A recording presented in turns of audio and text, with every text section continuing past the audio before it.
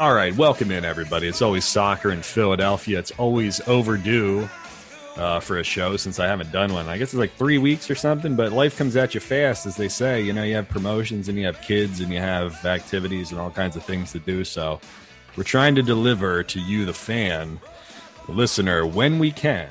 So here we are again. And welcome in, everybody, joining the show, I believe, for a third time now from the Philly Soccer page. It's everybody's favorite lawyer / soccer writer. It's Peter Andrews. Kevin, thank you for having me. I feel like being everyone's favorite lawyer is a pretty low bar. So you can be the official lawyer. Yeah, you can be the official lawyer of the Always Soccer in Philadelphia program. I don't know what that entails. If I get into legal trouble, I'll let you know. I think what'll happen is if the podcast, and this will never happen, but if it ever does get big enough that one of these like songs that I clip 20 seconds of in the beginning, if like the music industry comes for me, I'll just have you write a letter back to them. All right. I make no commitment to that, but as always, I appreciate you having me on the program. Yeah, no problem. So listen, we've got a lot to go over. Actually, there's 4 games and some national stuff going on. The games that took place since the last show. Actually, you know what? Let me back it up here. I do want to give you guys the details about the live show that's going to be at Subaru Park. It's going to be June 18th. So the Cincinnati game, when the Union pick it up again, the home game against Cincinnati. The second and finally rescheduled Always Soccer Live podcast will be at 5 p.m. Saturday, June 18th at the Sons of Ben tailgate area down at the stadium. So you guys know where they all tailgate between Lot B, VIP, and Lot B. So we're going to have a power cord. Matt's going to hook me up with power. We'll set up a table. We'll get a couple people down there. We'll do some giveaways of all of the stuff that I've accumulated from the Sixers and the Union over the years. And we'll do it kind of like we did the last one. If you were the first one, you know, it'll be fun. And we'll just talk soccer and have a good time. And it'll be good to see everybody in person again, because it's been way too long. But yeah, 5 o'clock, we'll go from 5 to 6 at the Sons Bend tailgate area on June 18th. If there's any other details, I will let you know about that for sure. So we're looking forward to it. We're supposed to do it in March of 2020. It was actually the week after. It was the Saturday after Rudy Gobert shut down the NBA. So we've it's been a long time coming. We finally got it rescheduled. Anyway, okay. Red Bull, Miami, Portland, New England. We actually had 4 games that took place since I did the last show. I don't have anything to say about Miami. We're going to pretend that Miami game did not exist. But Peter, I actually have a point about the Red Bull game if we want to go back that far and try to stretch your memory. Yeah, but believe me, I was at the Miami game and it was a massive waste of everyone's time. So, oh my goodness, yeah. Then it's burned into your memory more than it's burned into mine. But we'll just scrape it from the history books. You know, we'll remove it. We'll cancel it. That game is canceled. We'll say. Red Bull. Listen, you know, shitty result, right? When you concede when you're up a man. But here's one point I wanted to make. You know, we know the Union play a certain style. When you go up a man, you're like up a goal or like it's 0-0 or something. Like you got 2 philosophies, right? The one is that you can be cutthroat, you can attack, and try to put your foot on the throat and kill the game off, right? You know, or you can kind of like possess the ball, hold on to it, and kind of strangle the other team and hem them in, right? The Union aren't built to play the second way. Like they're not a possession team. They want to give you the ball and turn you over, right? So it's never. I don't have any problem with the way that they approached the game after that red card, like attack. They almost got, you know, another goal in that stretch, and so philosophically I don't have any problem with that because I just don't think they're built to play the other way. Yeah, I mean, I think it's tough because they are just clinically incapable of, you know, Jim has said a million times, they're not a team that wants to come from behind. They're not a team that wants to have to be on the front foot. And so I was not as disappointed with there's kind of the 15 minutes after the red where I thought they were pretty dominant. And then you get the Jose makes a foul and then doesn't track his runner. It's kind of a random goal by the Red Bulls. And then what was disappointing was, right, they couldn't flip the switch to that. Not the possession, but they kind of like, let's go get that second goal. It just did not ever feel like that second goal was coming. Yeah. I mean, when is the second goal coming for the Union? It does not happen. Yeah, so it is what it is. But even then, like they're on this unbeaten streak, So it's like it was funny because the podcast that I did with Shane and before this, and then me on Twitter saying like, yeah, I don't get the Negadelphia. I mean, obviously we have high expectations for this team, and like there's stuff they can fix and stuff that they can add. But they're first place in the East, or they're second place in the East, and they're at the top, and they're getting points going. And like you and I have been doing this long enough to know that like we'll take a Philadelphia Union unbeaten run as long as we can. I just think it's funny when like me and Matt DeGeorge, who were like seen as like the two snarkiest, like negative Union guys out there, like the like trying to be the pragmatic, like positive, like ones in this case. Did you sense that there was like that there was like unjustified Negadelphia, or do you think that was just people had expectations and they were looking for something more from the team? Yeah, I mean, I think you got a lot of things going on here. One of which is there is a Negadelphia kind of that runs among, and it definitely, not to insult the people who listen to podcasts like this, but I think the people who are more plugged in, people who are on Twitter, tend to eagerly look at the negative side of things, which isn't bad, but it's an approach. I also think it does speak to expectations being a lot higher this year. The Union made a deep playoff run last year. They won the Supporters Shield the year before, and I think when you start the way they started with the five wins on the trot, there's reasonable expectations this team could compete for MLS Cup. And so there's focus on the things that aren't quite up to snuff yet, which is the attack. But obviously this team is terrific. Like they are one of the best teams in MLS. No one wants to play them. They turn every game into an unwatchable slop fest, which is, totally fine because they get results. Yeah. So I mean, I don't think it's unjustified to look at these games and say like, boy, it would be nice if they would score 2 goals occasionally. But I also do think that your kind of big picture point is right, which is we're a third of the way through the season. The Union are leading the East and they haven't played their best soccer yet. Yeah, I agree. And like you look at like they don't have how much have we seen of the Orr and Carranza pairing, really? Like not like much less than a game's worth of minutes, probably. Less than a game's worth of minutes. And like, I think everybody knows how I feel about Corey Burke and how I feel about Sergio Santos, where it's very direct, it's very square peg, round hole. It's very, route one, linear, pick whatever synonym you want for that. Okay. And sometimes that's effective. Corey will go up and maybe win an aerial duel that, Julian Carranza may not win, or Sergio Santos may be able to draw a foul based on just pure speed and straight line running that other people don't. But there's a lack of finesse with those guys, And you see the irony here that Orr is the big signing. Carranza is kind of the lone reclamation project. Carranza, to me, is more important than anything right now. And I'm not really I'm just talking about like the front 4 guys. I'm not talking about Daniel Gazdag, who's probably the MVP. I mean, he's got to be the MVP for me this year, just based on the goal and assist production alone. But I mean, isn't it such a Union thing that they're playing so well, and yet there's like such an obvious thing that needs to happen here at the top, which is Orr has to stay healthy and Carranza needs to be on the field. Yeah, I mean, it's the same thing. I mean, there've been attacking problems for this team going back.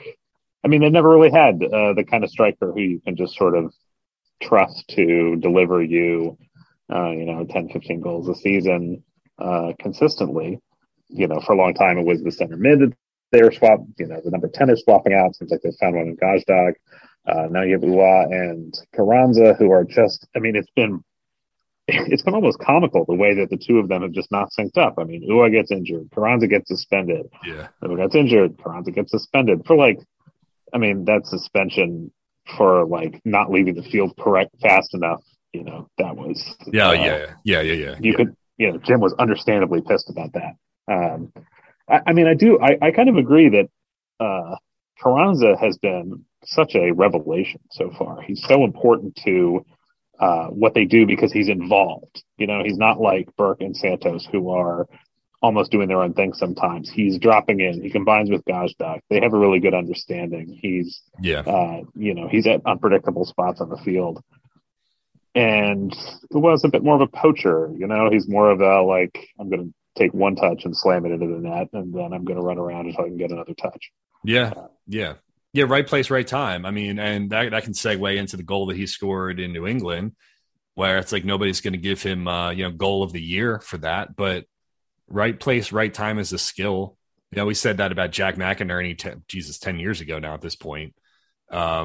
Where, if he's not in the right position or he's not, he doesn't have a teammate bearing down on him or he's not anticipating something, then Omar Gonzalez, gets away with a mistake.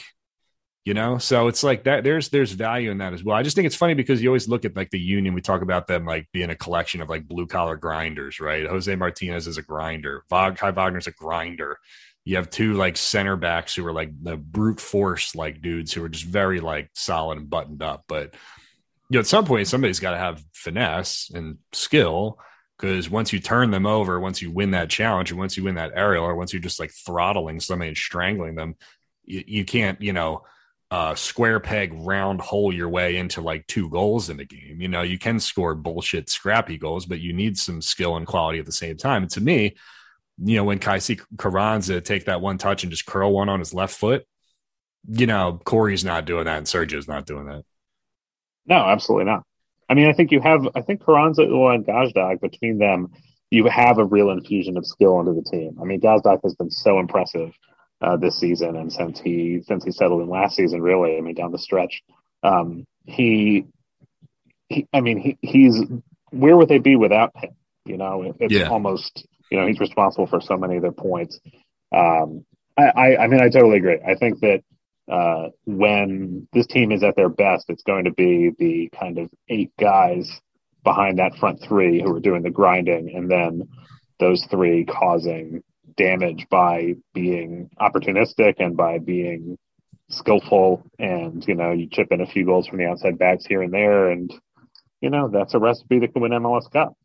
Yeah, I agree. It reminds me a lot about, I don't know if you ever watched that like Stoke team that like Danny Higginbottom played on, or like that came out of like his era, but they had like Ryan Shawcross and like Glenn Whelan and all these like just blue collar dudes, right? And then up top is like Jonathan Walters running around, It's like, who the fuck is Jonathan? Like, he's a good play, like he's a decent player, right? But his max, like he's gonna get you like 8 goals a year.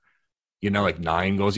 Stoke City, like the Tony Pulis, like Stoke City teams had like 11 of the same dudes out there all playing the same position, and like that's what the Union remind me of when you have Corey or Sergio out there. And people who've listened to this podcast for a while will remember that like I was always kind of lukewarm on Corey, just for the fact that like I didn't think he was like any different from CJ really at the time.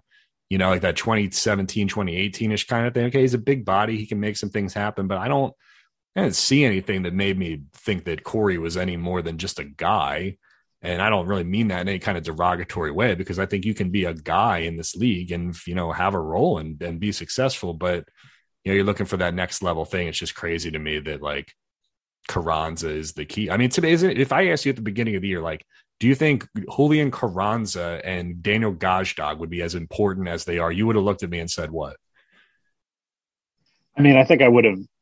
Gazdag I did think was important. Carranza I would have been like, I don't know. Like, I saw him as someone who was going to fight with Santos for minutes, mostly because I think I've been, and time has not proved me right on this. I was higher on Sergio than a lot of people, but he has just been, I mean, the injuries are one thing, but he just flips in and out of games too much. You know, he's not someone who's regularly, he'll have the one game a year against Toronto where he scores 6 goals and you're like, oh, okay, this is what he could be. But no, I mean, Carranza has you're this guy who comes in with like 2 goals in 2 seasons in Miami, and it turns out that just Miami's terrible and he's in a system that fits. But I mean, we're going to turn to the Portland game in a second. Corey Burke, Sergio Santos could not score that opening goal that Gazdag scored. I mean, no, like that is skill that, like, how many Union players over the years could do that? Not a lot. No, not a lot. And it's a good segue there, because I this is kind of like a 2-part thing. I have like a question for you and then an exercise. What is it with Bedoya on the near post, and why are teams not like scouting that properly or defending that properly? I mean, like, you and I have seen it like 50, 75 times over the years, and it just seems like they always put like a lesser guy on him, and they just don't anticipate that it's going near post. I mean, it was comical during the Portland game. I mean, they must have run that short post corner routine, 15 times in the first half, and Portland just they're not reacting at all. Oh, no. And then they put, did you see they bracketed him and they put a guy behind him and a guy in front of him. And when the ball was thrown in, Ali just like worked his way around the first guy and flicked it on anyway. Yeah, I mean, some of it is that Bedoya is a really good player who is just savvy in that way of finding the ball. But some of it is, I don't know what they seem to do in scouting the Union. Sometimes I think the corner routines in the modern era are sort of baffling and overworked. There's a lot of like, oh, we'll play short, or like we'll do this little faking thing. But whipping it to the short corner, flicking it on, hoping that the second header makes contact with one of your big guys, it's a good strategy. And I don't know why teams aren't trying to get Bedoya out of that position, but you'd have to think that anyone who looks at the Portland film will say, okay, we can't let them beat us that way. Yeah, and I'll say as a defender, and this is a little bit of a technical kind of like on-field thing, but it's much harder to defend a second ball than a first ball, right? And you just have to look at it in a linear fashion. Like if somebody's throwing the ball 30 yards, I have that entire flight of that ball to read it and attack it and adjust it, right? But if somebody throws the ball 30 yards and then it's flicked on another like 8 to 10 yards, my reaction time is cut down and I got to adjust on the fly. After I was just defending something, I may have to leave the guy I was marking and tangling with, and I may have to attack the ball on its second flight, or I may have to quick turn and look over my head, right? So it's talking shorter distances and harder adjustments to make.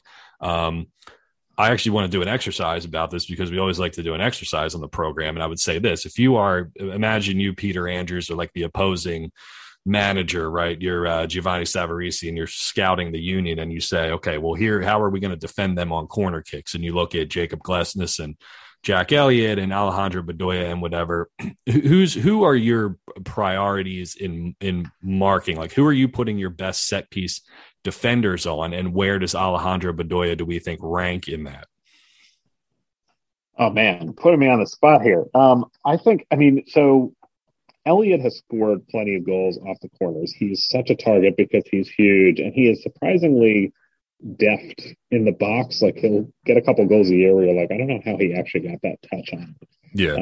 So I think, to me, if I'm Savarese or I'm, I guess the manager of FC Cincinnati knows pretty well what's going on in the Union backline. But I would say step one is cut those guys out. Make sure that you have Glesnes and Elliott marked up. Right. Know that they're going to be the ones coming in crashing. You take out that short corner they use the short corner so much that I think you have to put the next sort of set piece defender on whoever's going to be making that short corner run. Yeah. And then offhand, I think those are kind of your main threats because, I don't think, Gazdag or Carranza or any of them are going to be big jumping up header guys in the mixer like that. No, you may have to put like a body on like a Corey Burke or something for sure. But you're the way that you read that out there is probably how most coaches are going to do it. Like you're going to look for the big center backs coming up from the back to win headers, right? Because they're good in the air.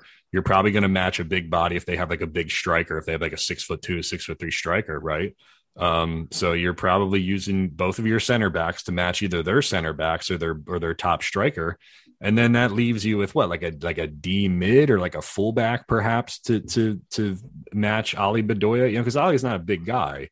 So if I was defending it, if I was another coach, I would say, all right, I'll match a center back to Elliott. I'll match like another center back to Glesnes. If I have a taller D mid or something, I can put them on like Corey or Sergio or whatever. Then my fourth best defender or my third best defender has to be on Bedoya, because his near post stuff is just more threatening than anybody else winning anything direct out of the air, Right. And you're not necessarily super concerned about like the ball falling to Jose Martinez 20 yards out and him smashing one because his accuracy on those long distance strikes is pretty dubious. Yes, dubious is an accurate word for that. But listen, I thought the Portland game was their best performance of the year. They just looked so active moving forward and like active in the final third, and just like understanding like anticipation and where things were going to be, where the ball was going. If I had to give you like a key word for Daniel Gazdag and Julian Carranza, I think like over the first, like we'll call this the first half or the first like portion of the season or whatever, like I would go with the word recognition. a lot of back Yeah. post runs, a lot of like early understanding of where the ball is going to be, or where a teammate's going to be. It's not exactly like an amazingly profound like hot take or anything, but I think that you have guys in Carranza and Gazdag who have good brains. I don't think anybody's going to like say that they're the most amazing athletes in the world, or that Gazdag's going to slice a through ball from 25 yards or anything like that. But they're smart. I think they play like a smart game. Yeah, I mean, to me, the thing that stood out about the Portland game uh, is just how important Jose Martinez is to the side. Like, Yeah. coming off the Miami game where he was suspended, and you could see watching from the press box, and Jim basically admitted after the game that Elliott at D mid didn't work. I mean, I get what he was trying to do. I get he wanted to get Stu Finley a game. Yeah. But the amount that Martinez, not just defensively, I mean, he's incredible defensively. He covers so much ground. But what he does when they have the ball, filling the gaps, making those connections across the back, letting them kind of get from one side to another, helping them soak up the pressure so that they can get those longer balls in the direction of Gazdag, Carranza. I just, there's some criticism of Jose because, yeah, he does some stuff that's so obviously stupid, and he gets these reds, and he sometimes makes noticeable mistakes. But I don't know who you could plug into that. I mean, I agree with Jim that I think he's the best or one of the top 2 or 3 number 6s in the league. And he's the one player who I think if he suffered an injury, they would be in real trouble. Yeah, and I think I think D mid is kind of like a double-edged sword, because in order to play that position, you got to be like kind of like to have that hard nosed like bulldog kind of mentality, which also is a predilection or a suggestive that, hey, you may get into tussles, you may argue with the ref, you may pick up yellow cards. Like trying to find like a Brian Carroll is rare. A guy who's like a workhorse, who's good at spraying the ball back and forth and like defensively sound, but he's also like a nice guy, and he's not going to like get caught up in like bullshit unless it's that Costa Rican team that he was trying to fight, 12 years ago. But I mean, he's uber important to what they do, just like his mobility and, work ethic and work rate. And even going into this year, man, I was stunned that they held on to both Kai and Jose, because they're both, quite honestly, they're both better than the Union at this point. They've outgrown this team. So I think it's a bonus to hang on to them as long as possible. I did want to make a Kai point, actually, because on the second Portland goal, he hits an amazing cross in. I mean, he's been hit. Kai Wagner has been hitting balls into the box this year. I've been playing for like my entire life. I've hit maybe 2 balls that good in my entire life. And I'm like, I don't play full. And this is why the Union never signed you, Kev. Like this is the only obstacle. He's hitting perfect stuff, man. I just cannot say really enough about like his delivery this year. And like, here's where I'll go with this. Like, can you tell me that there are like 20 teams in the Bundesliga that have a left back that's better than Kai Wagner right now? No, I mean, I think Kai is going to be sold this summer. It makes too much sense at this point for him to, like, if I'm him, I'm saying I need my move this summer so I can bet into a team and, compete for a spot. Yeah. And if I'm the Union, I'm saying this is probably going to be the peak of his value. I don't know what holding on to him until the off season is going to be. And you have, Matt Real, you have options at that position. Yeah. But there's no reason why a team in the Bundesliga or even the Premier League, could, like, he has that level of quality. He's been so important to the Union, and I don't think it would take, $30 million to pry him away. I think if the Union, like, if you offer the Union, $6 million for Kai Wagner, I don't think that he would. I mean, pack his bags. I'm not saying like he's going to Dortmund this summer, but like you can't tell me that like a Mönchengladbach or like a Hertha, like that he wouldn't be able to hack it there. Like I absolutely do believe he would be able to do that. And if you think that he straddles the first and second division line, you're telling me that like Kai Wagner couldn't play for, like a Stuttgart or like Cologne or something like that. Like I seriously think he's good enough to do that. I mean, I'm intrigued to to see where he goes and see if the Union give him the same Brendan Aronson treatment. We're going to pin a picture of him to the profile tweet, or whatever. But last Union point. So the New England game, the handball on Jack Elliott. The guy comes in, he's trying to play like not like really a sombrero, but he's in a position where he's trying to flip it over him and behind. And man, I hate those sequences because I just don't think the game should be decided on bullshit in box, bang, bang kind of plays like that. And I just, looking at it by letter of the law, yeah, the hand is out and it's kind of dangling and whatever, but I mean, he's so close to him, and it's a ball to hand situation, not really a hand to ball thing. So I feel like I'm repeating myself every time we have one of these situations. So I'm interested in your take on that. Yeah. I mean, to me, I think you're basically right. It's a handball. It's kind of it's tough to give a penalty in that situation, even though one is, strictly the law. I mean, my kind of bigger picture frustration is with VAR, honestly, is, in the Portland game, Portland gets their goal sort of out of nothing that would have changed the game. And then we stopped for like a 5-minute momentum sucking VAR review to like look frame by frame at whether or not the ball went off whoever it was his head in the box. And maybe it did. I think it probably did, but I don't know if it was clear and obvious. We stopped the game. Portland gets their goal taken away, and that's. I thought that was basically the end of the game. Yeah. And I think there's just something about the process where, the standard of review is clear and obvious. Standard review is something we talk about a lot as lawyers, so it's actually one of my few specialties here. But when the standard review is clear and obvious, review should not be taking 5 minutes because once you're into that area. Yeah. It's not clear and obvious. And I don't know whether we should be saying the same thing about these handball calls that's like, err on the side of not calling a handball when it's ticky-tack. I don't know. But the officiating is too much of the conversation in MLS, and some of that's on field, some of that's VAR. Yeah, I just don't. I mean, I've said for a while that I just feel like giving indirect free kicks in that instance would be a way to solve the issue of important games being decided by bang, bang bullshit. You can't tell me like, okay, there's a handball on Jack Elliott there. Whoops. Okay. Indirect free kick inside the box. Those plays are exciting, man.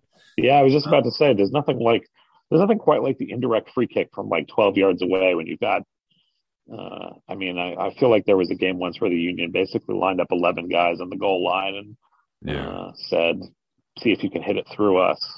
There was a game against Chivas like a long time ago where like Mike Farfan roofed something from like 4 yards out. Yes, I remember that's what I'm thinking of. Yeah. Yeah. And I get like, maybe there's like a concussion danger there at some point, but there's also a concussion danger if you're standing 10 yards away from a Jacob Glesnes rocket outside the box, or if just in the course of play. So I don't know, but I think that would solve all those issues. I don't know what the hell happened to Zoom. Does Zoom not give you the unlimited time now for two people? Because it's telling me that I've got 8:45 remaining. It did this to me with Shannon as well. Like, what the hell is going on? Yeah, I think that, now that the pandemic is sort of winding down a little bit, Zoom is trying to be a cheap cling to relevance. All right. Well, listen, I don't like to do long podcasts anyway, so we have two more topics to talk about in 8 minutes and 20 seconds. Brendan Aronson to Leeds and Jesse staying up. I don't have much more to say than the obvious. I mean, like, it's huge for American soccer, for an American coach to keep a team up and keep his job, or else he would have been probably out, and it would have been Bob Bradley 2.0. Brendan going there, I think you and I are in agreement that he's a little small, and the physicality of the Premier League is probably going to be an adjustment. $30 million is a lot of money and a lot to live up to. So I think the curve for him is going to be those two things. But he's got the right mindset and mentality. He's a workhorse and he'll run all day. And like, for all intents and purposes, it seems like that Leeds crowd is like a blue collar Eagles type of fan base. And like, they'll appreciate it as long as he runs his socks off. Kind of like, here's what I would say. I see like a little bit of Miguel Almiron in this. Or even if Brendan's not scoring like right off the bat, like Newcastle fans seem to appreciate that he was just hauling ass up and down the field. And, maybe that gets Brendan through the first like 6 to 8 games, and maybe he starts bagging goals and assists. But I like it. I just always get nervous when an American goes to the Prem. Well, and I think when he goes to the Prem with a price tag, unlike very few Americans who've come before, I mean, $30 million for Aronson is it's a lot of money, man. He's going to come in with a lot of expectations, even though he does not turn 22 until the fall. And I do think, and I'll be the first to admit I haven't watched that much of him in Austria, but I do think he is not strong enough for the Premier League yet, and he's going to get there. I mean, I think he's going to get there because he's still very young, but you're asking a lot of a guy who doesn't quite have that physicality yet to play in one of the most physical leagues in the world. But that said, I mean, he made a huge leap from 2019 to 2020 at the Union. He made a big leap when he went to Salzburg.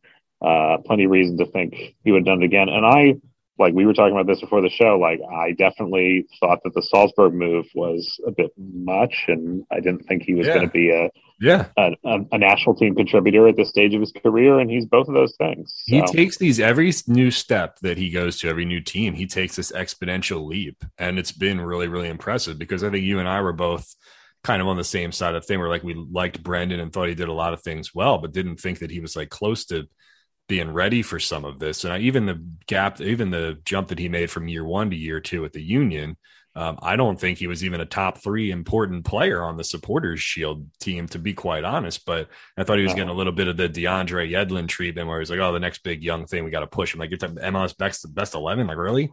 But when he went, and I watched some of his early games at Salzburg, even the defending over there is shit. His brain, his off-ball movement, his cue reading, and all that stuff. I'm he's got a whole bag of talent. And maybe for the first time in ever, I'll pick a Premier League team to support. Maybe I'll buy a Leeds fucking jersey or something. I never do, but I'm intrigued. I'm intrigued to watch Jesse and Brendan over there. Well, he'll be a lot more visible, right? It's not like any of us are regularly watching the Austrian league. No, exactly. And when I saw Corey Burke get his on the Prem, when Corey got his hat trick or whatever there, I watched all the goals and I was like, you got to be kidding. It's Casa League defending over here. But now we're going to see. I mean, it's the ultimate test for Brendan to see whether he has it or not. 4:45 remaining. This is the last time I'm going to do some bullshit 40-minute Zoom thing. You watched the game last night? USA Morocco? Yeah. What'd you think? I caught the second half. I caught the highlights. I thought it was good. I love Tim Weah. I think he is such a fun player to watch. It's good to see, Pulisic looking alive. Aronson gets his goal. Morocco's a good team. Not that much you could take from it other than, you'd rather they be winning those games than losing them. Yeah, no, and they looked good against a good team. Morocco's World Cup bound. They got some players there, some European-based players who were good, and a little bit of a different tactical approach. I thought Brendan looked good in his position for sure. United States Twitter is a fucking hellhole, if I'm being quite honest. It's just people always looking for something to nitpick, something to complain about. Even if they win 4-0, it would be well, Berhalter, subbed this guy at 63 minutes instead of 65 or something. You know what I mean? It's just at some point, I get that, expectations are high and people felt a certain way after Trinidad and Tobago, but at the same point, man, you got to try to at least enjoy the ride. I think there's so much Negadelphia, nega America that comes out with that, where people are just looking for stuff to nitpick, where it gets to the point where it's I feel like saying to them, I'm like, do you even enjoy this? Do you enjoy what you're watching? You know what I mean? Yeah, it gets into what I was saying earlier about, there's a tendency among the people who follow it really closely, who are really active on Twitter, to be, there's something about it that really brings up people being negative. I didn't think there was that much to be negative about, but obviously, I know you want to talk about a little bit about Pulisic made a comment at the end of the game that got some folks frustrated. Yeah, look, I mean, so Pulisic's there at the end. He's talking to ESPN, and he says, honestly, I was disappointed that there weren't more Americans here, right? And that got a lot of talk, and my face value reaction to that was oh, okay, the stadium wasn't full. He wanted more support from the home crowd or whatever. He wanted the, more people there supporting the team, right? I didn't think it was anything more than that, but the way that he said Americans, some people thought it was insensitive to the idea that like, okay, well, some of these Morocco supporters may be Americans or they may be immigrants, they may be living here, so they could be Americans too.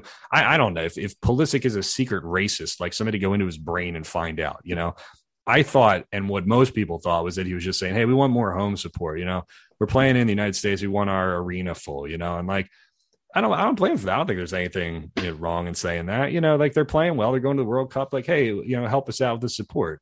Like at the same time, I know that it's Cincy. They've played a lot of games in Ohio and the Midwest recently. Tickets are expensive. It's like a Wednesday. It's an exhibition. And there was actually, I think there was thunderstorms in the forecast earlier. Gas costs like $5 here and $8 in California. Like I get there's all that other stuff too, but I just don't like people like leaping to conclusion, like guys like Grant Wall coming out and saying like, well, there are Americans, like a lot of those Morocco supporters were Americans too. Well, like no shit, I just like to give these guys a benefit of the doubt and like, could he have picked his words better? I'm sure.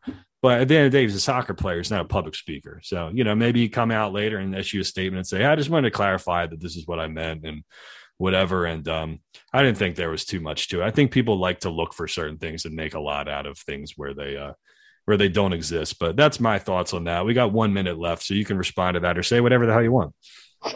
Yeah, I mean, I don't have too much to disagree with there. I did think it was much more, I think he was trying to say like, boy, I wish there had been more people here, which says more about the Federation's ticket prices and then playing another 10 millionth game in Ohio than it says anything about, that he's saying like some distinction between Americans who support Morocco and Americans who don't support the U.S. team. I mean, it's tough. He's just speaking spur of the moment, and I had a hard time reading too much into it. But yeah, me neither. Maybe if I feel like I'll write something for Crossing Broad. But anyway, Peter, thanks for jumping on, man. I always appreciate it. Peter Andrews from the Philly Soccer page. You can find him there. Find him on Twitter as well. And man, I always appreciate you coming on. All right, sorry for that abrupt transition there. I thought I was done with the show, but I'm not done with the show. I have more to do. And we have some beers to drink, actually, because our friends at the Tallahassee SOB group have provided us with more beers to drink from Point Brewing down there in Florida. You remember a couple years ago, actually, when Dave was still doing the podcast with me, we had like 4 or 5 beers and we drank them while we were doing the show. So that was a fun show for a variety of reasons. But I don't have a co-host anymore. I don't have a co-host anymore to drink the beers with me. It's not like I can hand the beers to Peter Andrews through the Zoom and into wherever he is, So I've brought somebody, a special guest, onto the program to help me drink these beers from Florida. My wife, Sarah, joining the program now. Hello. Hello, wifey. Thanks for having me. Is this how does this feel for you to be on your husband's podcast? It's exciting. Yeah. Have you ever done a podcast before? I have not. No. First time. Well, no pressure. All you really have to do is just help me drink these beers. And I've been wanting you to tell this story, this funny Union story on the pod for a long time now. So we're finally going to do this. We've got a funny story about Andre Blake and the 2014 MLS Super Draft that my wife was very heavily accidentally involved in, right? But first, what do we have here? So these are there's 5 beers from Proof Brewing down in Tallahassee. So the one that two I'm most excited to try. The first one is Flamingo Party Blonde Ale, strawberry passion fruit flavored. Hell yeah. And it is 7%. So that's the first it's one. It's 7%? Yeah. For a blonde? That's what I wrote down. Oh, all right. I'm not sure why I wrote that down. Oh, that's crazy, right? Yeah, that's like, you're getting into like IPA territory there. Now, just for some clarity here, my wife is an IPA woman. That's right. That's right. You all drink the fruity beers. I'll drink the real beers, right? Yeah, it doesn't look good for me, I remember when we did the dumb drafts with Crossing Broad with Joe Sixpack was like the special guest, or the guest judge or whatever, and he absolutely killed my selections because he thought they were like too fruity or something. Like I had like summer shandy in there for a selection, but it was summer beers. The thing was summer beers. Nobody's drinking IPA in the summer, but I digress. So let me try the Flamingo John here. Oh, it's really good. Yeah. I wish you guys could taste these with us, but here we are. So listen, this is a story about, it's Sarah, we believe, accidentally tipped off Andre that he was getting drafted number 1 overall in 2014, right? So to kind of go back and set the scene, I feel like you just gave it away. You just gave him the punchline. No. But it's like they got to kind of understand. Like, here's the thing, and now we're going to explain how we get there. Okay. Right? So you're the host. Yeah, I didn't really think too much of this through, but so like to kind of like set the background, right? So the draft is in Philly, 2014, right? And like everybody's in town the night before, and they have like the coaching convention, and everything, which is next door. And it's like a big, couple day event or whatever. So like, everybody, like a who's who of MLS is all in the hotel like the night before, right? What is the name of the hotel that's attached I went to the next beer. Oh, what's this one? And it's really good. Oh, is it? Okay. It's peach crumble, a pastry, Berliner Weiss. Oh, yeah, that is good. Yeah, Weiss. It's like German or whatever. But it was... No, that's all right. I'm glad you're enjoying the beers here. So everybody goes to I'll drink. Yeah, I'll talk and you drink. Right. So everybody goes to like the hotel the night before, and it's like a who's who of MLS. Like Peter Vermees is walking around, and like John Hackworth is walking around. All these people are just like kind of bullshitting at the bar and like talking and whatever, and like journalists are there looking for scoops or whatever. So I told you, I'm like, hey, the draft is like tomorrow or whatever. We're all gonna go to the hotel and meet up with a bunch of people, right? So we went over there just to have like a couple drinks and talk to people and just like, I don't know, like it was like an event, Can I give some shout outs of people who were there? Yeah.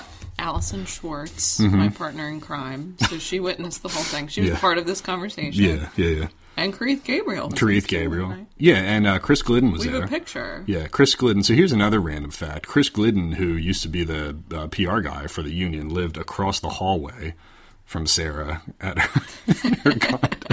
her condo in Old City. You were just walking out the door one day, right? And you saw him and you were like... Yeah, we met. There was like a reason why we met in the lobby. I don't know what was going on. If it was like it may have been a fire drill in the building or something. But there was a reason we were both like congregating in the lobby and got to talking. I may or may not have thought he was attractive, even though I had a boyfriend.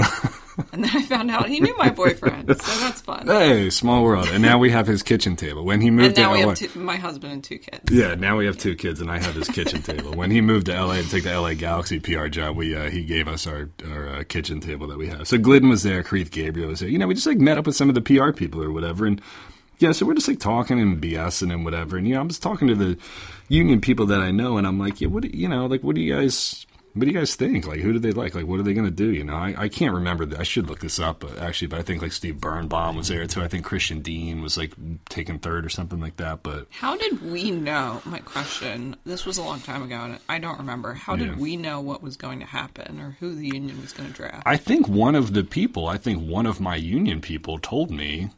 Like, and I'm not going to get anybody in trouble here because nobody works for the team anymore and like the statute of limitations or whatever. But I think they said that, yeah, they just really like Andre and like they're looking at taking him number 1 overall. Right. So I was like, oh, and that's somehow interesting. I overheard this. Well, I think I told you because then like I went back to talk to you at the bar, because we were all like mingling and talking to different people. But I think I went back to you and I said, hey, they're interested in this guy, Andre Blake. He's a goalkeeper from UConn, right? And he's Jamaican or whatever. Like, I think they're going to take him first. So then at some point, like, this is where you kind of have to fill me in because there were 2 guys who were there. Yeah, you disappeared, and Allison and I were just kind of chilling. Talking to people, right? Yeah, mingling and enjoying ourselves. And we met a Jamaican dude who happened to be Andre Blake's agent. And, but you didn't know this, right? You didn't know it at the time. No. So you're just walking around. Dude. You're just walking around talking to people, right? Yeah. Yeah. Those were the days when we went to like networking events every other night. Yeah. So we were just used to talking to random people and stumbled upon him. But I it was so long ago, I can't remember the conversation of how this came up, whether he asked us if we heard anything but I don't think it came up that we were with you.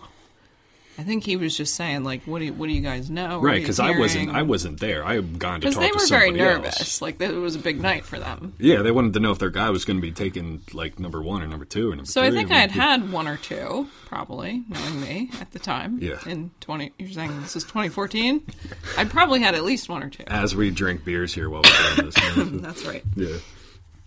So I definitely gave it all away. I told him what was going to happen. So that at that point he called Andre over and was like, yo, dude, this girl's saying it's happening. Yeah, and it's just random. And this is funny, too, because you came over, and you were like stunned that we were talking to them, and you're like, do you know who these people are? Like, do you know who you're talking to? Right, because I came over and I was looking at what are you guys talking about? I'm like, are they talking to like Andre's agent or something? Like, and you know, it was not intentional on our part. It was completely like we totally stumbled into this. No. I mean, you were just like mingling around talking to people, and it's like I look over and I see you talking to Andre's agent. I don't even know if I knew at that point that he was his agent or something. But then after that, we got to talking about it, and I think I remember him asking like, "Hey, what do you know?" I'm like, "Man, I don't really like know much of anything other than I've heard that the union like him, because I didn't know it wasn't like somebody came to me and said, hey, they are definitely taking him number 1 tomorrow. I just knew that they were like high on him and they liked him. It was cool, though, because it happened, and now, still to this day, when I watch he's probably, I don't know this, but he's probably one of the most tenured, if not the most tenured player on the team. I think he is now, yeah, because Ray Gaddis retired, and Ray... Look at me, with my soccer I knowledge. know, you're like an Check OG. Me out. Yeah, Sarah was, as a quick A-side, Sarah was, you came down on the Fido bus a couple times, right? Yes. Yeah, you and... Allison and a couple of people. Yeah, so you would be pretty... I am pretty toasty before you even got into Yeah, we did the Sons of Ben tailgate. Like, I've been around the block. That's right. I know what's going on. That's right. You were doing bear fights with the with Jeremy. Oh, terrible. Yeah. When you say that word, I just think of spinning. Yeah. My head spinning. Yeah. Those are the days, yeah. So that is kind of like the story in a nutshell. We were at the hotel. I got like a sniff that the union really liked Andre, but I didn't know for sure if they were going to take him or not. And I told you went over, we went our separate ways, and we're just kind of like walking around the big lobby there. And you stumbled into a guy that was Andre's agent or whatever, and you said to them like, yeah, I think they really like. And Allison, yeah. So you and your partner in crime That's right. tipped off Andre Blake's agent that the union really, really liked him. And from that point, basically that he was going to get drafted. Basically that he was going to get number 1 overall. Yeah, so... That's how it happened. But now when I watch the games, I feel like a personal connection. I feel like I had a part in it. I had a hand in it. He's the most important player on the team, or one of them, like goalkeeper of the year. I mean, they absolutely nailed that. For all that shit that the union got wrong back then, it was like, that's like the one that they really got. Is Andre out there? Like, is he going to hear this? And like, can he corroborate my story? I wonder. I'm sure he remembers this. He must. Yeah, I mean, I would actually love to have him. You would think that would be a very significant moment in his life. Yeah, because we should fill in the gaps and be like, hey, this is what me and my wife remember. Can you kind of like take us, through it? There was a blonde and a brunette. But I remember I got the draft because I remember the agent came up and started talking to me afterwards because he was like really, really curious, because he got this info from you, and he was like, so. Yeah, and he was asking me questions. Then I got his phone number, and he tried calling me the next day. I don't even remember what we were talking about. But it was after they had drafted him number 1 overall, and I was like, blah blah blah. If you want to keep in touch or something. I don't think we did, but it was just so random how. The funny thing about all of it is that's why people went to those kind of like things. Like it's really if you think about it, it's like it's our version of like you and Allison doing like a networking thing, because you're trying to like meet people, talk to people, and get information or whatever. So his agent went to this thing, this like bullshit night before thing, and like found out that his guy was going to be like drafted number 1 overall. Yeah, we were in advertising sales at the time. We were both working at CBS 3, the CBS affiliate in Philadelphia. So. We were just used to talking to anybody and everybody because we were trying to get leads and, make money from the television station. Yeah. So that's what we did like all day, every day. And it was hard to turn it off like after hours, this is like long before engagement, marriage, and kids, and so that's all we did is we just sat on bar stools and talked to people. So. Yeah, so that was like a perfect environment for you guys. It was like seamless, but I've always found that story very funny. I should hit up Andre and ask him what he remembers about that. Maybe I even have the agent's phone number still saved somewhere. I think I just wrote it in my phone. It's like Andre Blake agent. Because I couldn't hear, like, this is like the setting is like there's a lot of people in there. It's like really loud and you're like straining to hear. So I don't even know if I got the guy's name. But I just like always found like every once in a while, like when we'd be watching a game or something, we see Andre there, we'd look at each other and we'd laugh because it would be like, oh, you remember when you like accidentally like tipped off his agent that they were going to draft him? I or do. something. I feel connected. To his story, which is cool. So when was the what's the fourth beer that we're drinking? What you have right now is the Czech Pils. Czech Pils, okay. With a Z. The Czechs make good beer, and man. it's really. Like, it's really good. It's really clear and, like, crisp. They make it, you know what this tastes like? This tastes like Excuse me. This tastes like the Victory, Prima the Pils? Prima Pils, yeah, the one that my dad was drinking, like when we went to the thing or whatever. But if you guys like Czech beer, they make, come up to Imprint up here in Hatfield. They make, like, a good dark Czech lager.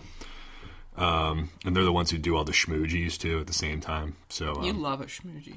I know. I don't know if you guys know what that is. There's this brewery up here near us that does this stuff that's basically like a you just call it like an alcoholic smoothie kind of. Mm-hmm. Yeah, so they take like technically it's like a fruited sour, but they dump a bunch of fruit in. I wouldn't even call it a beer necessarily. Yeah.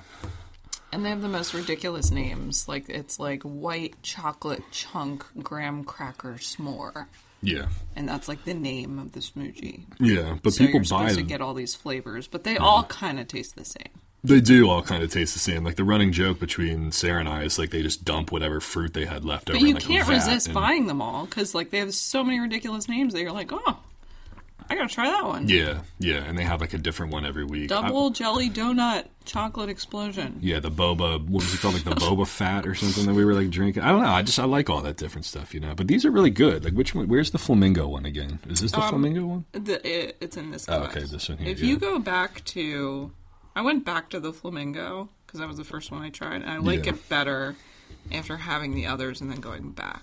One of the things is that they did a one of these beers here. There's a hazy pale ale that I don't think we even poured, but it's like it was like a Tallahassee soccer like a charity thing or like partnership or something like that. I'd love to do that. We should have the Sons of Ben have their own beer with 2SP. We should have our own beer too. It's always soccer in Philadelphia. What would if we had IASIP? Beer. But what would it be? Like what kind of beer would it be?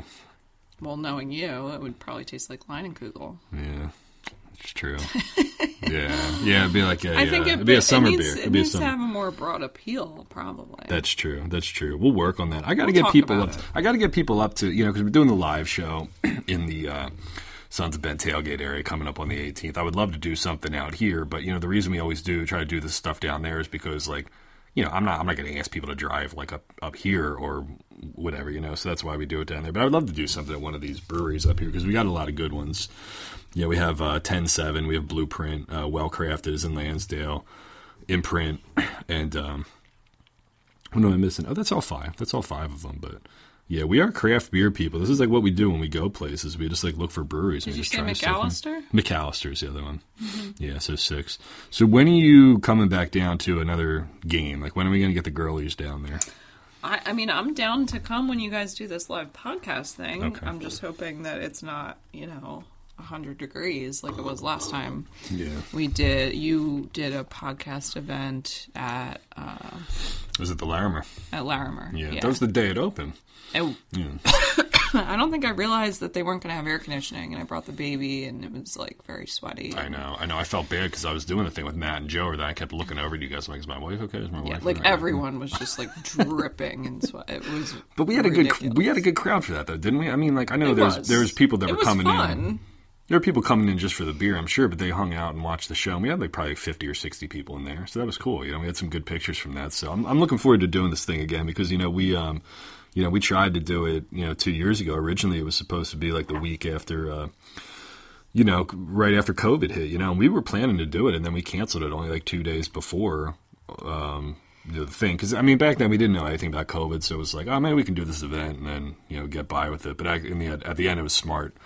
In the end, it was smart that we ended up not doing it. So, yeah, we're looking forward to seeing all you guys down there, and we'll bring the kiddos, and hopefully they'll cooperate or whatever. But my wife, Sarah Kincaid, we have to buy them gear too. Like our daughters have no union stuff. Yeah, I have several jerseys, but we got to get them geared up. You do at the pro shop. Yeah, Sarah's got a couple Kincaid jerseys because the team's like nice enough to give them to us when we, when you do like a media game or you do a, like a thing that they set up for the reporters or whatever. So I give them to her, and you've got two. You have like two Kincaid.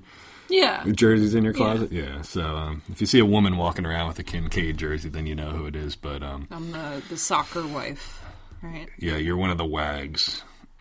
We should make a show. You know what that means, right? Yeah. Wives and girlfriends, yeah. You're the wag. You're a podcasting wag. It's true, though. I know I'm diverting off topic a little bit because this is a soccer podcast, but it's true. Like, more and more people are, like, asking me, is your husband Kevin Kincaid, or are you? Oh. Like, it's getting a little absurd. People at work, people at church, like, people are starting to, like, pick up on this. That's cool. I mean, like, look, it means people are like listening. They like the show. I dig it, because I'm just doing this on the side, Well, I like when it's a diehard soccer fan and they're like into your soccer stuff and they followed you from the beginning. And crossing broad's a whole other animal, but that's true. Yeah, no, but it's cool. I'm looking forward to. Maybe we'll get you a bear fight down there, and I don't want to be known as your wife. I have my own identity. That's right. I have my own accomplishments in life. Cheers. You are your own woman. That's yes. Right. Well, thanks for coming on your husband's podcast. Wait, hold on. We have one more beer. Oh, we're not done yet. And did you thank the kind people that sent us the beer? Oh yeah. Mike, Mike and Ezra, Tallahassee SOB. Thank you, Mike and Ezra. Yeah, they're always looking out for us. They knew that Dave and I were big, craft beer drinkers or whatever. So like back in the day, they were like, "Yeah, we got to send you some stuff." And then like a couple months ago, like, "Yeah, we got to send you some more stuff." So sorry it took so long to get around to drinking these, but I'm certainly enjoying them. So we got to get down to Tallahassee. Put Tallahassee on the list. It's on the list of travel place. We have a Frontier voucher. After our shitty recent flight down there. So I don't know if you want to get it. I don't know how much time we have for that. That's probably like a whole other podcast for another time, But well, this is the Stay Gold hazy. Oh, we did pour pale ale. Okay. Get it? Yeah. Stay Gold. Goal. Yeah. Gold. Yeah. I love it, man. I'll drink all of it. So that's soccer themed. Well, listen, and it's got a lot of body. You probably wouldn't like it. No. How many more times can I be insulted for my beer taste by my wife on my own podcast? This is embarrassing. It's only a handful. I always, before I wrap up the show, I always give the guest the final word, even if the guest happens to be my wife. Couldn't you prep me for this? Like, my you wife. Couldn't have told me this ahead of time? I'm giving it to you now. My wife, as Borat would say. Oh, you want to do? What's funny? Here, I'll say something funny real quick. People know how we do the words that end in the letter A thing. Sarah's in on the joke because she watches. I feel like I created the joke. maybe perhaps because she watches Housewives all the time. And the one housewife is British. Real Housewives of Beverly Hills, Lisa Vanderpump, who's no longer on it. She was the original British, adding an R to words that end in A creator. So that's where we got it from. So she would always get it, It's Lisa Vanderpump. Lisa. Lisa Vanderpump. Here, I'll give you one. She wore a meat dress to the music awards. Lady Gaga. I'm looking at shot glasses behind you, and I see, how can I describe this? A school in the South. Mm-hmm. It's a tech school, and it looks like their mascot is a bee. Yeah. How would you say that? Georgia Tech. It's so dumb. I have to tell you, this segment on the podcast is actually very controversial. Some people love it and like laugh at it, and we have like inside jokes going. Do like, people tune out too, though? Some people hate it. Yeah, we actually got a review. There is a review on like Apple Podcasts that says great. Like it says something like great podcast, like good union stuff or whatever. I don't get the words in letter A. Segment. There's nothing to get. There's nothing to get. We're just trying to have fun here. So, yeah, but no, I like I said, you get the last word because you're the guest. The last word is thank you for having me. I'm excited to my pleasure. Speak to your audience for the first time. Yeah, you should. You're a part of it. You're a part of it. I'd love to be invited back. So, especially if there's beer tasting involved. For sure. Well, I'm always happy to drink beer with my wife on my own podcast. And thank you for sharing the Andre Blake story. You got it. And I usually say I'll like see you when I see you, but we live together and we're married, so I'll just press stop here and then we'll move on to the next thing. That sounds good. Okay. All right.